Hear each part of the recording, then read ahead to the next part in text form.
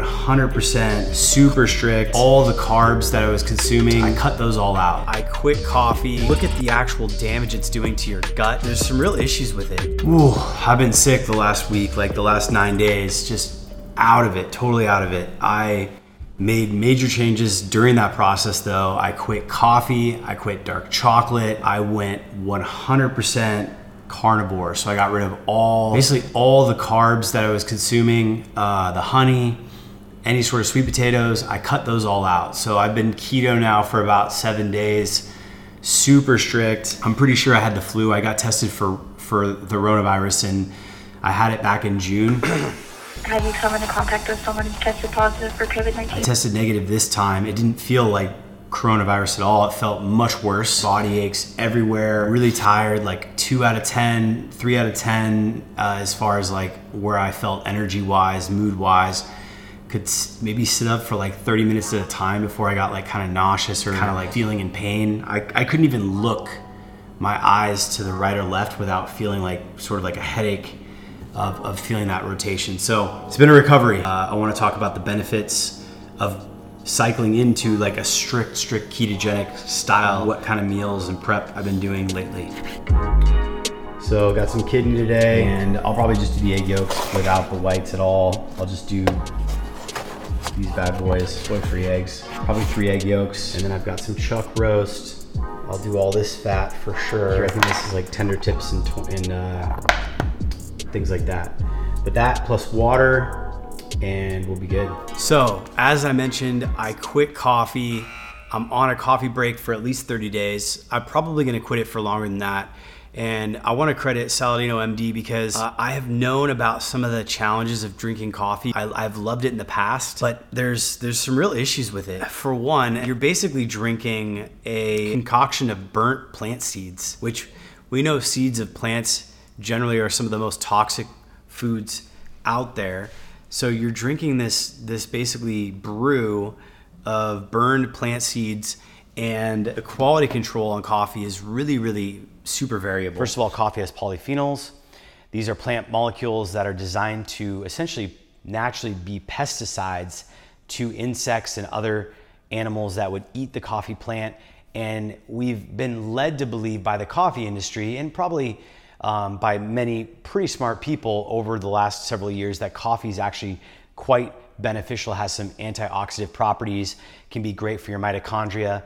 But we're seeing research where actually polyphenols are not that good for you. The other things are acrylamide. So like when they roast coffee beans, or unfortunately like chocolate, when they roast cacao beans, they create a potential carcinogen and neurotoxin called acrylamide.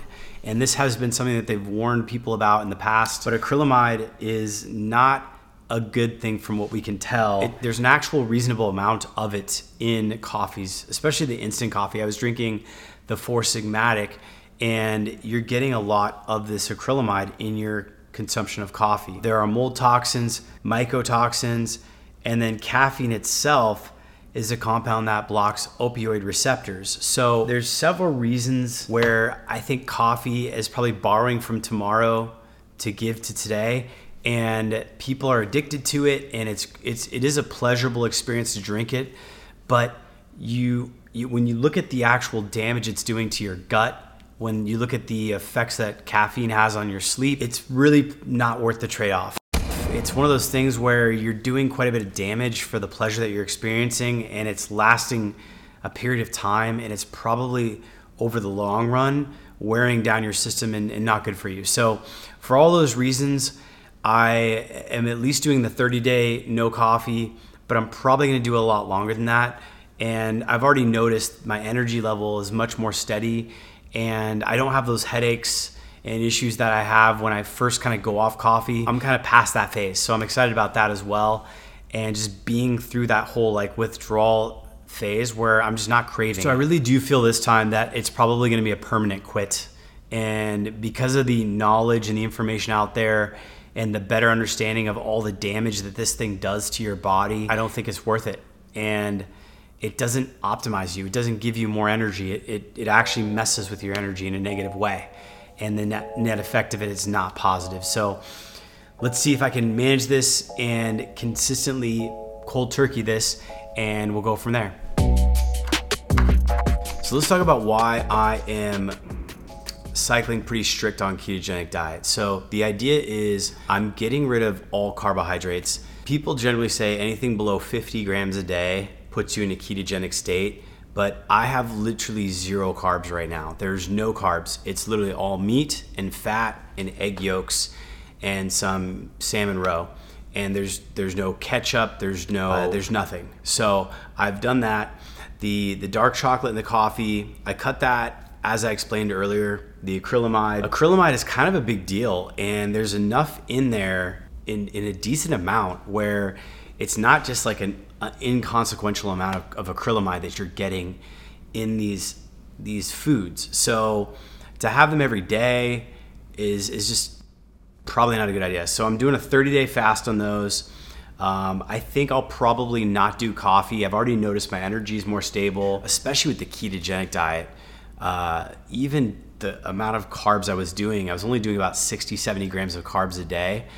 I noticed like blood sugar is it's got to be just real stable throughout the day. And I can sit in front of my computer and you can notice like I would sit there sometimes and I would just feel the energy. You kind of feel like crash. Like you sit there and you're kind of waiting for that 30 minutes. With this, it's like you're just sitting there and you feel the same energy and it's like you're just rolling. You don't feel any sort of crash, any sort of cravings. Like it's very, very stable for hours upon hours. So that's been really interesting to remember and recall, because there's that subtle difference that you just kind of lose track of if you haven't been keto for a while. For me, I haven't really been strict keto for 7 months, and I've been doing the carbs for a while, and I wouldn't say my energy was terrible on carbs, but this is better. This is much more productive in terms of energy. Now, I did do a couple workouts this week already on the strict keto, and it's tough to say because I'm coming out of the flu whether or not that affected my overall performance, but I'm going to stay on this ketogenic diet probably through the month of January, because I think consistently, if you look at our ancestors, they would have gone for periods of months, even maybe a season or two, without actually getting access to higher sugar or carbohydrates of sorts, especially in the fall, winter, before they got to the spring. It's just like there could have been periods of time where we didn't eat carbs for 4, 5, 6 months, and that was probably pretty regularly.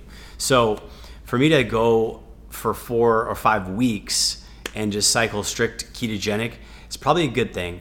The other thing too I want to focus on is physique.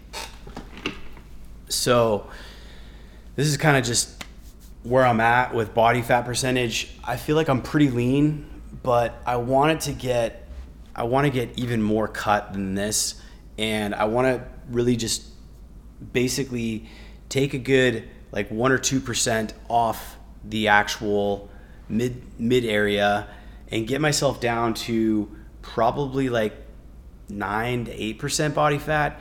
Once I'm down there, I can get to a place where I can add carbs again and try to focus more on muscle building and less on like cutting. But for the next couple of weeks, I'm going to focus on increasing the intensity of my workouts now that I'm coming out of this flu, and I'm going to focus on staying real strict ketogenic diet.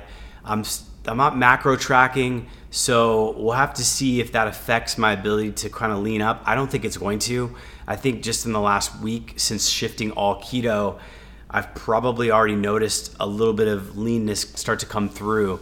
So I do miss carbs. I kind of want to have some honey.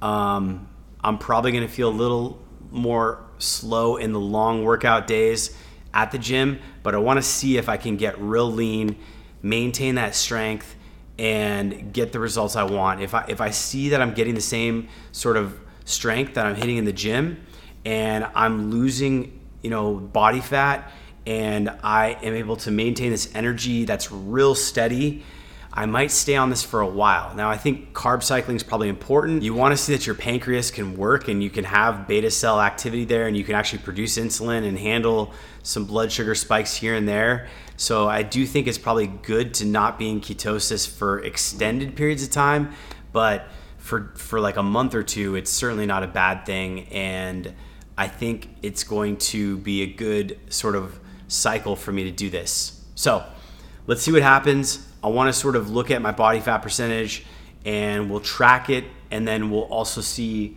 how I do with no coffee and no chocolate. Now, those are for the month.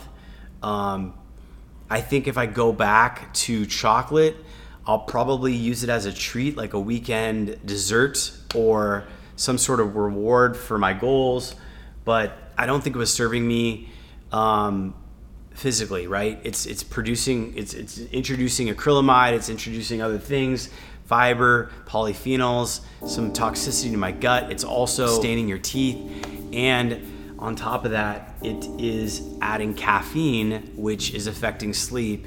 And that's all probably not ideal when you're going real strict and you're cutting coffee and you're trying to kind of level your energy levels and just keep things real stream baseline. So thanks for watching. If you made it this far, appreciate it. Hit that subscribe button, like button, comment. I've got a few products in the pipeline that I want to test and demo for people that have reached out and want to share those products. So I might be doing some reviews in the near future. Probably gonna do some more experimenting here with the extreme ketogenic, strict, low carb, no coffee, no chocolate, and see how that plays out in terms of physique and growth. And then let me know if there's other topics that you're really interested in following. We can kind of try to dive into those. Until next time, let's get optimized, and I'll see you on the next one.